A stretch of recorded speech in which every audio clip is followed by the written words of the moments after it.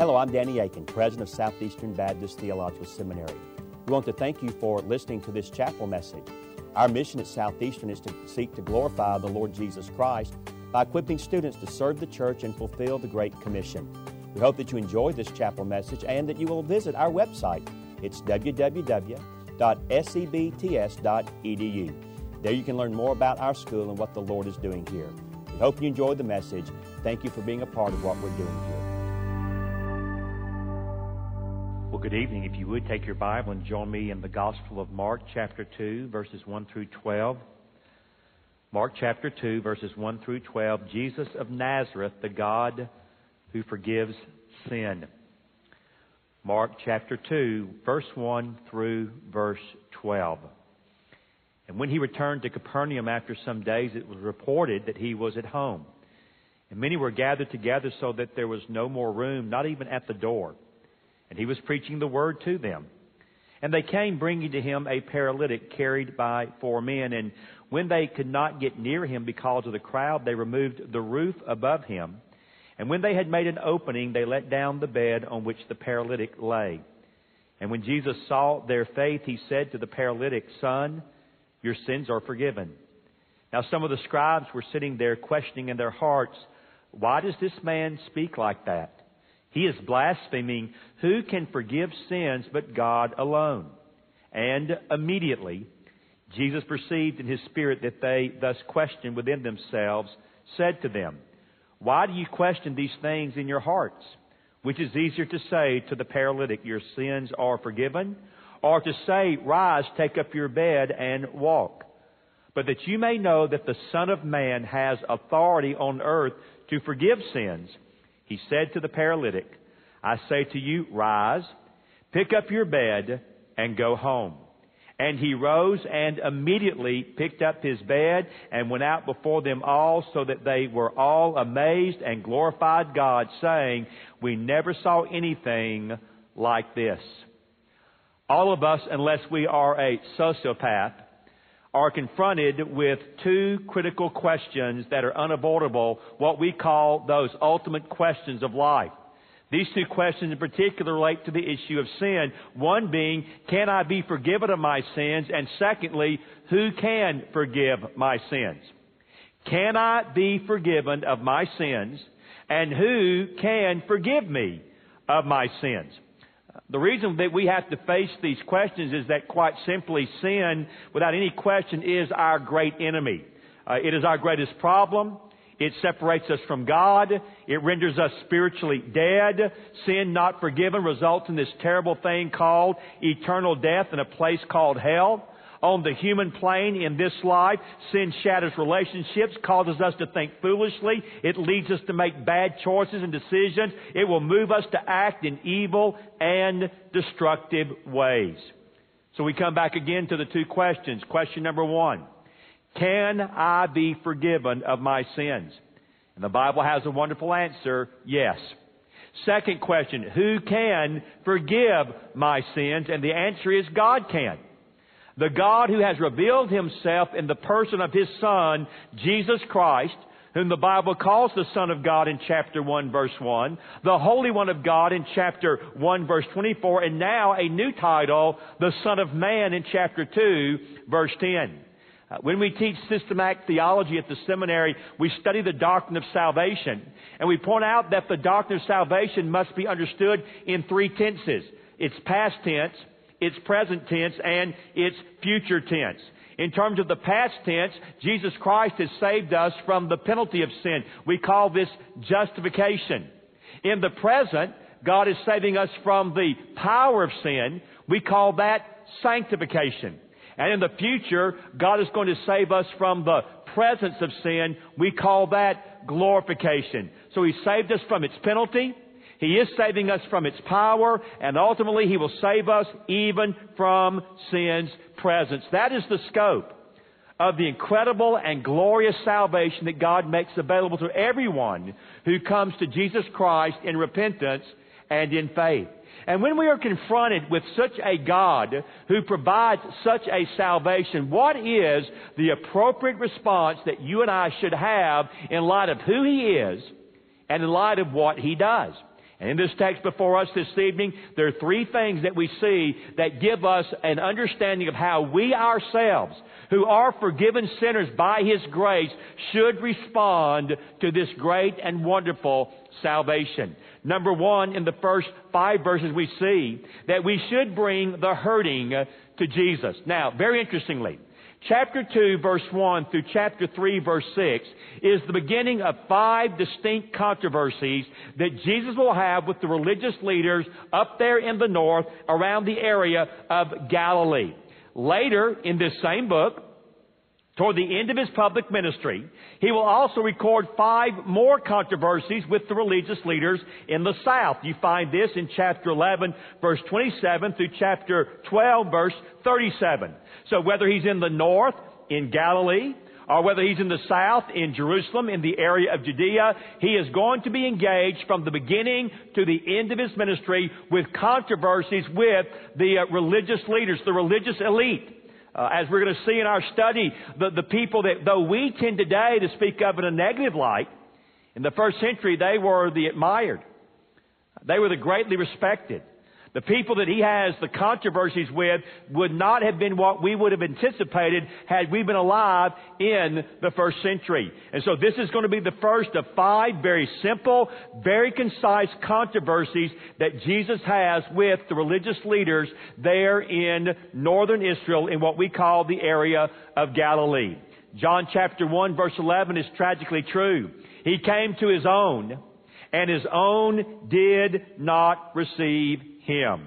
Now, verse 1 begins by telling us He has returned to Capernaum after some days, and it was reported that He was at home. He is referring here to the preaching and healing ministry that Jesus had conducted back in chapter 1, verse 38 through chapter 1, verse 45. Most likely, He is once more back at home, and back at home in the house of Peter's mother-in-law. You know, as I was thinking about this text, as I was preparing this message, I began to wonder, I just wonder how Peter's mother-in-law felt about all of this.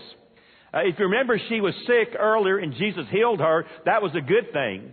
But immediately after being healed, she begins to serve them. And then as soon as the Sabbath is over, people just begin to flock to their house. Well, He's back. And of course, when He comes back, the word gets out and here they come again. But she has no idea the degree of disruption that she is about to experience when Jesus returns to her home. Well, the first thing we understand in terms of bringing the hurting to Jesus is, number one, they need to hear His teaching. It says there that it was reported that He was back in the house. And verse 2, many of them were gathered together so that there was no more room, not even at the door, and He was preaching to them. The Bible basically indicates that the house is filled. That in fact it is so filled you can't even get into the doorway. It is jammed as well. Now we need to understand that this would not have been all that unusual in the ancient world. Even to this day, Near Eastern hospitality would dictate that you turn no one away. That you receive anyone who seeks to come into your home and you take care of them when they come into your home. So we're not surprised that the house is jammed, and we're not surprised that people are even blocking the doorway. Now again, the homes of the first century Jewish world were not really large. Unless you happen to be extremely wealthy. And though it may be the case that Peter and Andrew and the fishing family that they were part of had some degree of wealth, they certainly were not the aristocracy of the ancient world. And so most people suspect that there's somewhere between 50 and maybe as many as 75 people that have crammed into the house, and they're also there in the doorway. Now, why did they come? Why are they there? Well, interestingly, the crowd in Mark is never portrayed for the most part in a positive way. And so most likely Mark is even subtly indicating to us, well, they're back to see another miracle. They're back to see another show. They're back to see if Jesus will perform some other spectacular act that they can be amazed by and astonished by. In other words, they want another miracle. Instead, Jesus does what? He gives them teaching. He gives them preaching. Now again, a question begs to be asked, what was He doing? Well, the text tells us He preached, or He spoke the word to them. What word was He speaking to them? Well, I think there's no question that He was preaching to them from their Bible, That would have been the Old Testament as we know it today. I think also he was preaching the same message that it was said he preached back in chapter 1, verse 14 and 15. He was preaching to them the kingdom of God, calling them to repent and to believe the gospel, for the kingdom of God is at hand. Just this afternoon, as I was studying for next week's message, I saw that more than 15 times in Mark's gospel, he will summarize the ministry of Jesus by using the phrase, and he was teaching, and he was teaching, and he was teaching, and he was teaching. James Edwards is right on target when he says, quote, more than any other expression in early Christianity, the Word defines the essence of Jesus' ministry. He came, as he said in Mark chapter 1, I came to preach. And so he's traveled throughout Galilee preaching. He's now back in Peter's house. And surprise, no, he's again preaching the Word. So first of all, as we bring the hurting to Jesus, we understand they, like we, need to hear His teaching. But secondly, also, they need to experience, as we do, His forgiveness. Verse 3 tells us, and there came, bringing to Him a paralytic. And they were, indeed, he was carried by 4 men. And when they could not get near him because of the crowd, they removed the roof above him, and when they had made an opening, they let down the man on which the paralytic lay. 4 men show up with a man who is paralyzed, a man who cannot walk. Obviously, they have come because they believe Jesus can do something for their friend. There is already in their very coming an act of and an evidence of faith. But verse 4 presents for us a very serious problem. Because of the crowd, they could not get in to see Jesus. But they were not deterred. They did not give up. They did not throw in the towel, but rather, being very industrious, the text tells us they went outside and they went above and they removed the roof from the home. Now here's what you have in the ancient world. You have small homes made mostly of clay and mud, and they were almost always made with a flat roof. And what you would also have would be an outside stairway that would allow one to go up on top of the roof. In fact, many times, because of the excessive heat, this is where they would sleep at night. They didn't have to worry about it raining, and so instead of being inside that very hot, almost like an oven type home, they would go up and they would sleep and they would rest there on the top. So they've taken the outside and they've gone up on the roof. Now the roof itself would have been made, best I could understand from my study, of rather large cross beams.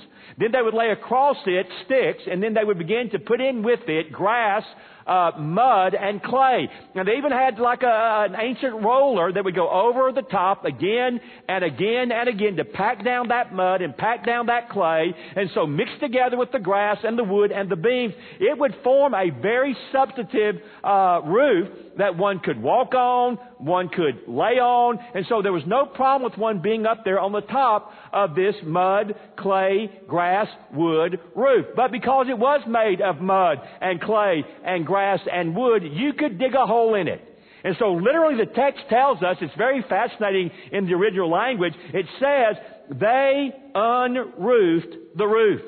In other words, they began to dig and they began to tear. And can you imagine what it must have been like down below? And again, I'm wondering, of all the people that are there, how is Peter's mother-in-law responding to this? First of all, the house is jammed, and she's got to feed them. She's got to entertain them. The doorway's blocked, and now some lunatic, 4 lunatics, are up on her roof, and they are digging a hole. And so you can imagine if you're down underneath, what's happening. You're getting a shower, but it's not of water. It's grass, and it's mud, and it's sticks. And so her house is just being decimated by all these folks who are following Jesus. Well, the issue of the story is not the fact that they tore up her roof. It's never referred to again. I will assume that by some means it got fixed later. Maybe Jesus miracle, I doubt that. I imagine they had to go in there and fix it the old-fashioned way. And so, anyway, that's not the point of the story. The point of the story really reaches its climax there in verse 5. They've let the man down before Jesus in verse 4 and verse 5. When Jesus saw their faith, He said to the paralytic, son, literally, little child, your sins are forgiven. Now, a number of questions need to be asked. He saw their faith. Whose faith? Well, certainly he saw at least the faith of the four. I, however, am convinced that he also saw the faith of the paralytic.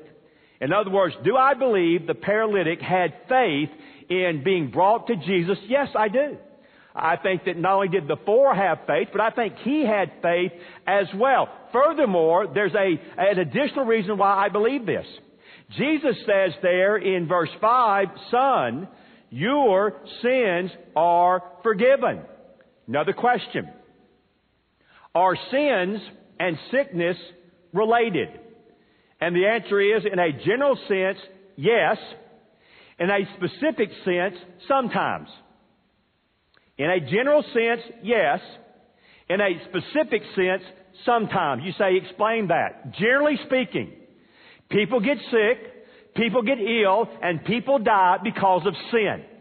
Because of the fall. Because we live in a sinful, fallen, sin-infested world, people do get sick, people do get ill, and people do die. If there was no sin, there'd be no death, there'd be no sickness, there'd be no illness. When we get to heaven and sin has been eradicated completely, we will not get sick, we will not get ill, and we will not die. So sin in general is responsible for sickness and illness. Now, second question, is sin related to a specific illness or sickness? And the answer is sometimes.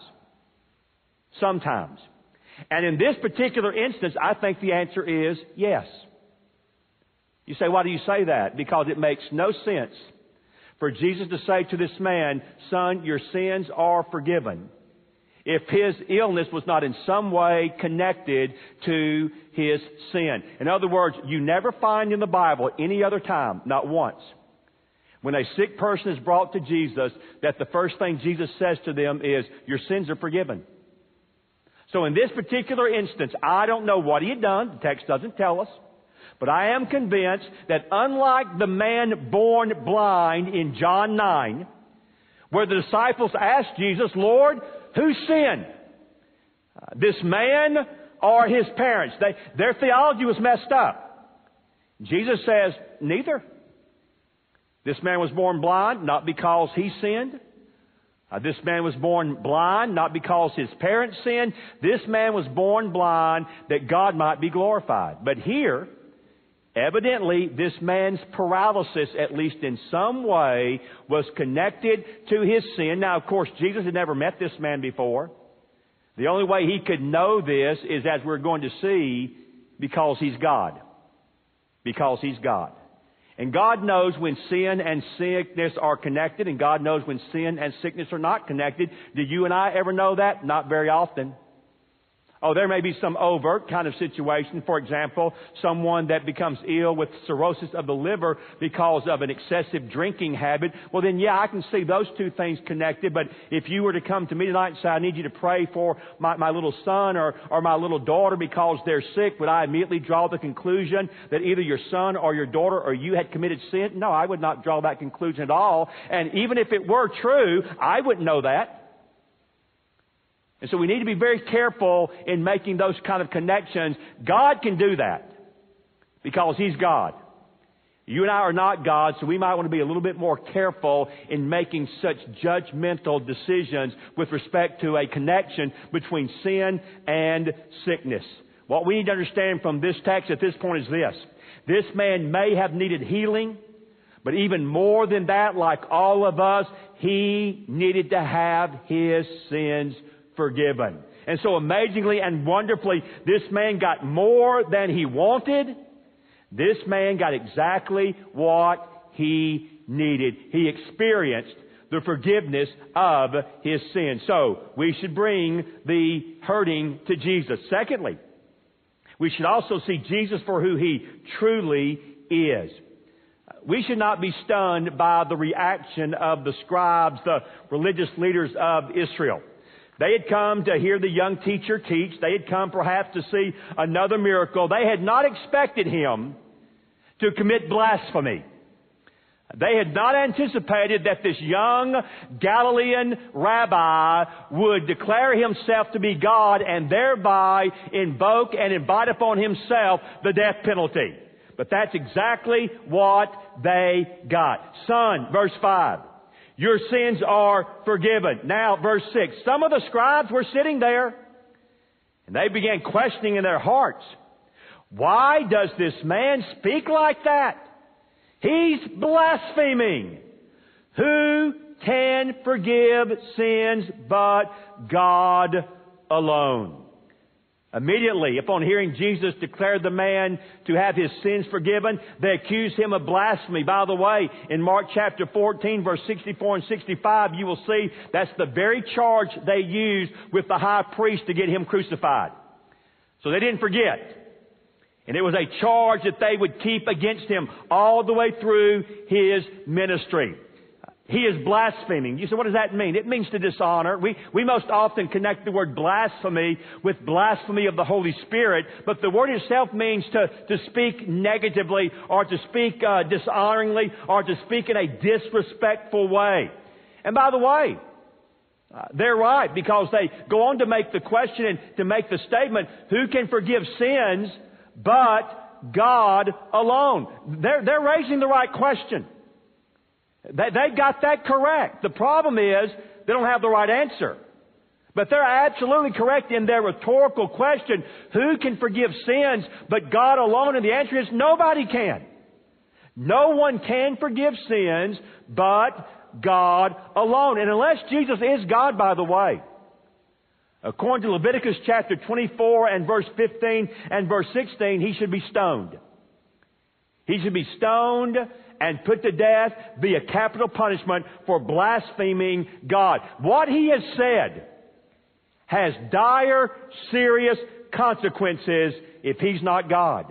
But then that leads us to the two things that Mark wants us to see from this text this evening. Number one, Jesus is God. The scribes were correct. Only God can forgive sins. And that is exactly and precisely what Jesus was claiming. And as we will see in a moment, He'll prove it by healing the man. In fact, He will prove it later for all time by His own resurrection from the dead. Now, here's something that's interesting that I discovered. In all of the anticipation of the coming of the Messiah, there were many things that they expected the Messiah to do. They, for example, expected Him to come and overcome the demonic. They expected Him to come and usher in a perfect government. They expected Him to come and judge the rebellious and the idolaters and the godless. They expected Him to come and deliver the nation of Israel from Gentile oppression. But you never even one time, even in the Bible or outside the Bible, you never even one time see them ascribing to the Messiah the ability to forgive sins. There's a wonderful writing, it's not a biblical writing, called the Psalms of Solomon. It's an extra-biblical writing in the Old Testament era, in the Intertestament period. And it says, Messiah will overcome demons, usher in perfect government, judge the godless, but He does not have the power to forgive sins. They had their theology correct on that point. The only one who can forgive sins is God. Pope can't forgive sins. A priest can't forgive sins. A pastor can't forgive sins. Ultimately, all sin is against God, and therefore only God can forgive sin. Well, Mark has given us, and Jesus has given us, an overt declaration of His deity, but there's also a very subtle declaration of His deity as well. Look at verse 8. And immediately, Jesus, perceiving in His spirit that they thus questioned within themselves, said to them, immediately, Jesus, what? Perceiving in His spirit. In other words, He knew their thoughts. Not only is He the God who forgives sins, He's the God who knows the human heart. He here takes advantage briefly and momentarily of His divine attribute of omniscience, knowing what is even going on in the mind and the heart of these who oppose Him. And so He understands what's going on. And so He says there in verse 8 and verse 9, He raises a couple of rhetorical questions. And He says, verse 8, why do you question these things in your hearts?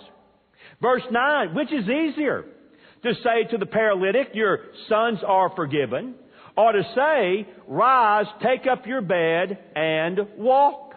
Now, Jesus knew, as they did, it's one thing to say it. It's another thing to prove it. And I would submit to you that the proof is just around the corner. So by His declaration of the ability to forgive sins, by His omniscience, knowing what is going on in their hearts, Jesus gives evidence that He is God. But secondly, Mark also wants us to understand that He is the Son of Man. Verse 10, but that you may know that the Son of Man has authority on earth to forgive sins. Now we need to stop here for a moment and unwrap a very important and often misunderstood phrase in the Bible, that being the phrase, the Son of Man. This is the first time, by the way, the phrase occurs in Mark's Gospel. It will occur a total of 14 times in Mark's Gospel, 81 times in all the Gospels, and only 2 times outside the Gospels, once on the lips of Stephen when he is being stoned, and he says, I see the Son of Man standing at the right hand of the power on high. And you also find it in Revelation chapter 1, where John has that great vision of the exalted Christ, and he also there describes Him as the Son of Man. Now here's what's interesting about this title. It is clearly the favorite title of Jesus.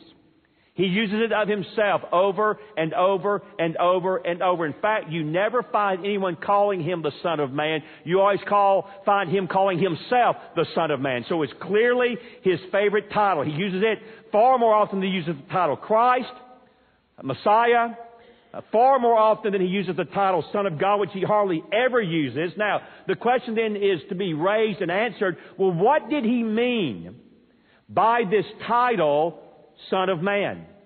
George Eldon Ladd, a wonderful New Testament scholar, as well as several others, have said, well, when you analyze all the sayings, you can basically break them down into 3 major categories, and you have that there in your notes. Number 1, you have the Son of Man who is serving us. That's how it's used here in chapter 2, verse 10, as He forgives sins and raises up the paralytic. Secondly, you have the Son of Man suffering. That is, where the Son of Man goes to the cross and dies and pays the penalty of our sin.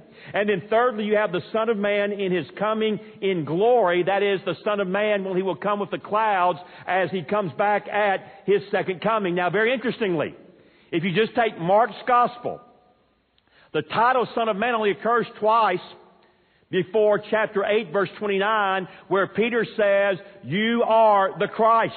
So after you have Peter making that great confession, the more full confession from Matthew's Gospel, you're the Christ, the Son of the living God, you'll find the phrase Son of Man occurring more and more and more and more and more. So again, I'm back to the question, why does He use it? Where does it come from? Well, it's easy to answer part of it. It comes from the Old Testament. It comes from the Old Testament. And the phrase Son of Man is used in 2 different ways in the Old Testament. It is used, first of all, for example, in Psalm 144, verse 3, as just a general way of talking about humanity. I'm the Son of Man. I'm a human being. It's used in that general kind of a way to denote someone who is human. All right? But it also occurs in a very interesting and strategic place, that being in Daniel, chapter 7, verse 13 and verse 14. Don't turn there. I'll read it for you. I saw the night visions, and behold, with the clouds of heaven there came one like a Son of Man. And He came to the Ancient of Days and was presented before Him. And, listen, to Him, the Son of Man, was given dominion and glory and a kingdom. And I love this. This is found in Revelation repeatedly. That all peoples, nations, and languages should serve Him. His dominion is an everlasting dominion which shall not pass away, and His kingdom is one that shall not be destroyed.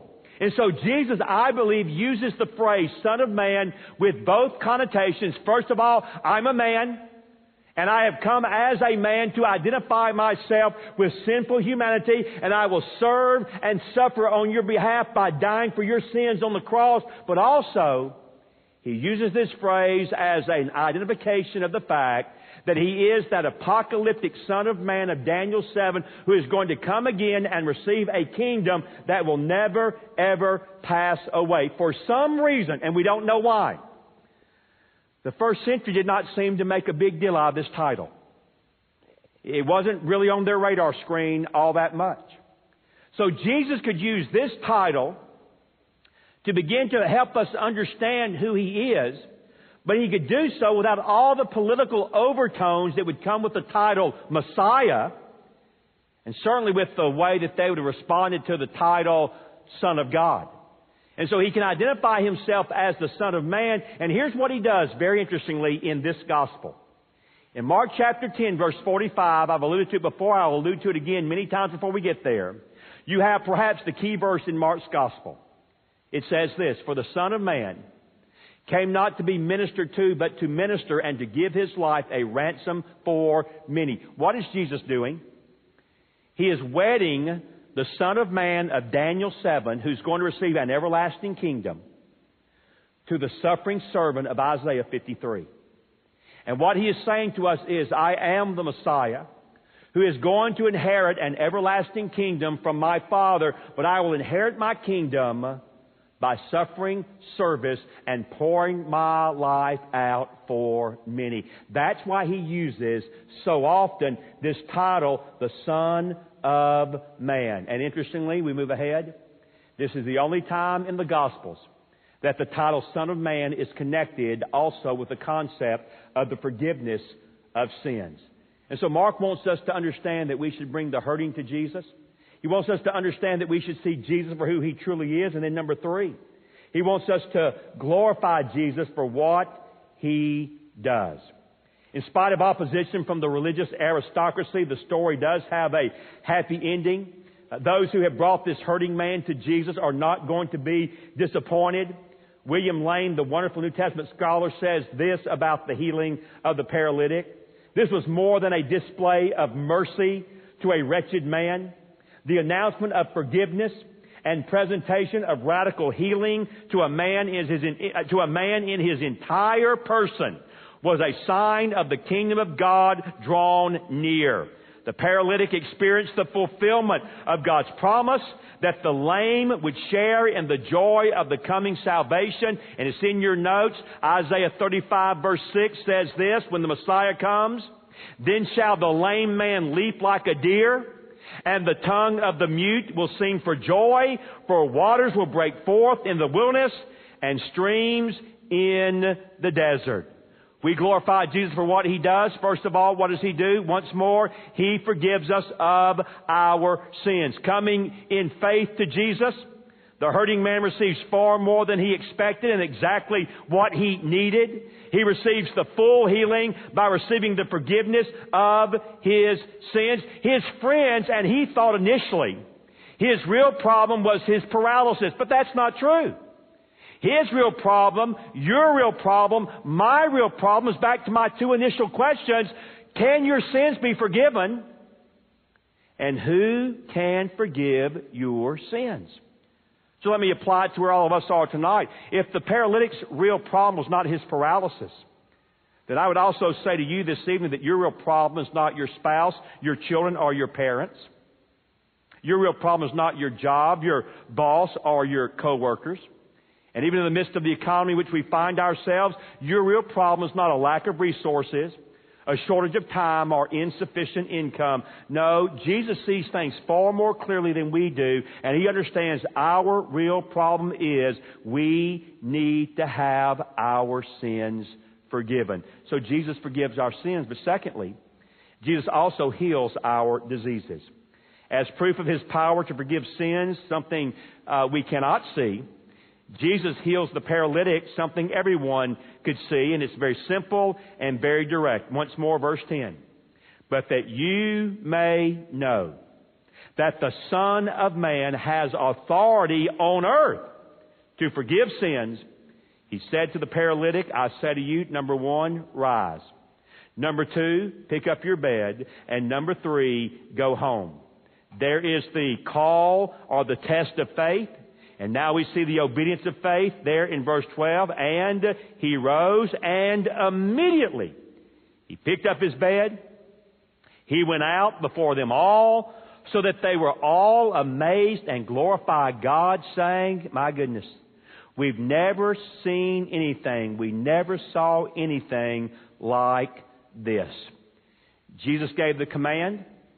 The paralytic responded in faith.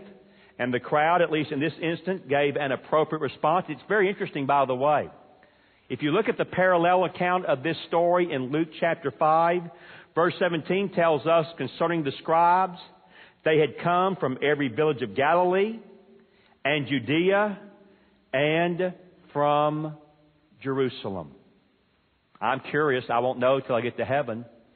I wonder if some of the naysayers in Peter's house that day were some of the same ones there in Jerusalem when those next 5 controversies take place in chapter 11 and chapter 12. They keep hearing of his great teaching. They keep hearing of his great miracles. They even saw one with their own eyes. But you know what? He didn't play by the rules. He didn't do it the way it was supposed to be done. If you don't do it the right way and the right time, then it doesn't count. And so even though they came from everywhere to see what he could do and they saw what he did do, they still, at the end of the day, would seek to and succeed in nailing him to a Roman cross. So what have we seen in this text? We've seen the forgiveness of sins declared, verse 5. Questioned, verses 6 through 9. Validated, verse 11. And now recognized in verse 12. I like to say it this way. The that you know of verse 10 has now become now you know that of verse 10. And yes, indeed, it was another remarkable day in the house of Peter's mother-in-law. So, what 5 questions should we always ask of every text? And what are the answers we will get tonight? I'll move through this quickly. Question number 1, what does this text that we've studied tonight teach us about God? Well, at least 3 things. 1, only God can forgive sins. 2, God is compassionate to those wounded by sin. And 3, God honors all who come to Him in faith. That's what we learn about God. Secondly, what does this text teach me about sinful humanity? First, our greatest need is not physical healing, but spiritual forgiveness. Secondly, those who are the most religious are often the most judgmental. We should stay there and think about that for just a moment. I know I should. After all, I teach in a seminary. I rub shoulders with preachers every day. I, unfortunately, in next week's message is already cutting me to shreds. I don't spend a whole lot of time with lost people. And so those who are the most religious are often the most judgmental. And sometimes physical maladies and personal sin are related. In this case, I think they probably were. Question number 3, what does this text teach me about Jesus Christ? Well, 4 things. He is God who knows our hearts. He is God who forgives our sins. He is God who heals our diseases. He is the Son of Man who fulfills the glorious vision of Daniel 7:13 through 14. The bottom line is Mark 2:1 through 12 wants you to understand Jesus is God.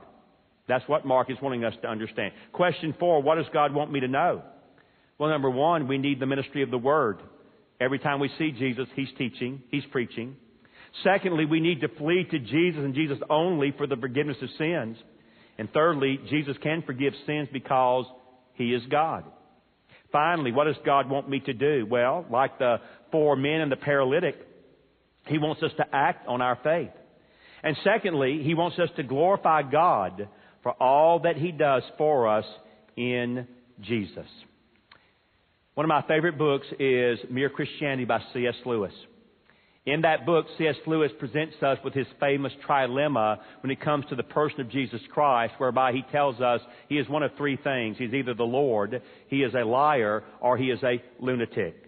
And that threefold trilemma is very clearly laid out in pages 54 and 55 of that classic work. And I close with these very powerful words from this great Christian apologist. He nails it.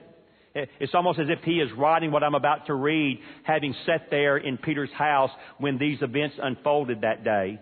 Quote, among these Jews there suddenly turns up a man who goes about talking as if he was God. He says He has always existed, and here we might add, and that He can forgive sins. Now, among pantheists, anyone might say that He was a part of God or one with God. There would be nothing very odd about it. But this man, since he was a Jew, could not mean that kind of God. You see, God in their language meant the being outside the world who had made it and was infinitely different from anything else.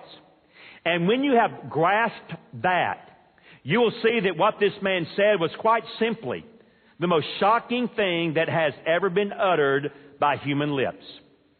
And then he closes. I'm trying here to prevent anyone saying the really foolish thing that people often say about him. And by the way, this is what most Americans would say about him too. I'm ready to accept Jesus as a great moral teacher, but I don't accept his claim to be God. That is the one thing we must not say. A man who is merely a man and said the sort of things Jesus said would not be a great moral teacher. He would either be a lunatic on a level with the man who says he's a poached egg, or else he would be the devil of hell. You must make your choice. Either this man was and is the Son of God, or else a madman, or something worse. So, you can shut him up for a fool. You can spit at him and kill him as a demon. Or you can fall at his feet and call him your Lord and your God. But let us not come with any patronizing nonsense about his being a great human teacher. He has not left that option open to us. He did not intend to. No, he is the God who forgives sins. So the question we all should ask ourselves tonight is, number one, is he my God? And number two, has he forgiven my sins? Heavenly Father, thank you so much for this great story. Every time I look at it, I see something new and startling and amazing and wonderful. But the bottom line is, this text teaches me that my Lord Jesus is God. And therefore I should worship him. I should love him. I should serve him. I should adore him. Because he has met me at my deepest need, not any physical malady I might have, but the sickness of my soul, that terrible thing called sin. And I'm so thankful that he looked into my life like he looked into the life of the paralytic, looking past the surface need to the real need, the need to be forgiven. And Lord, we acknowledge tonight that if he is not God, then what he said was blasphemy. But if he is God, then what he said, he had the right to say, the authority to say. And our only rightful response is to worship him and praise him and love him and adore him for who he is and what he has done. Thank you so much, Lord Jesus, that you are the God who knows our thoughts, and even more, you're the God who forgives our sins. We praise you, Lord Jesus. We give you glory. In your name we pray. Amen. Thank you again for listening to this chapel message from Southeastern Baptist Theological Seminary. If you are thinking about theological education on the undergraduate or graduate level, including doctoral studies, we hope that you consider us. If you also find these chapel messages encouraging and a blessing to your walk with Christ, we hope that you will consider financially supporting Southeastern. Our graduates are literally serving the kingdom across this globe, working to carry the gospel of Jesus Christ to a lost and dying world. Your gifts will help to train more, and they will serve as a worthwhile investment in God's kingdom. You can find more information about attending Southeastern or supporting us financially at www.sebts.edu. We covet your prayers and trust that God will bless every good work you do for his glory. Thank you for joining us in our chapel services.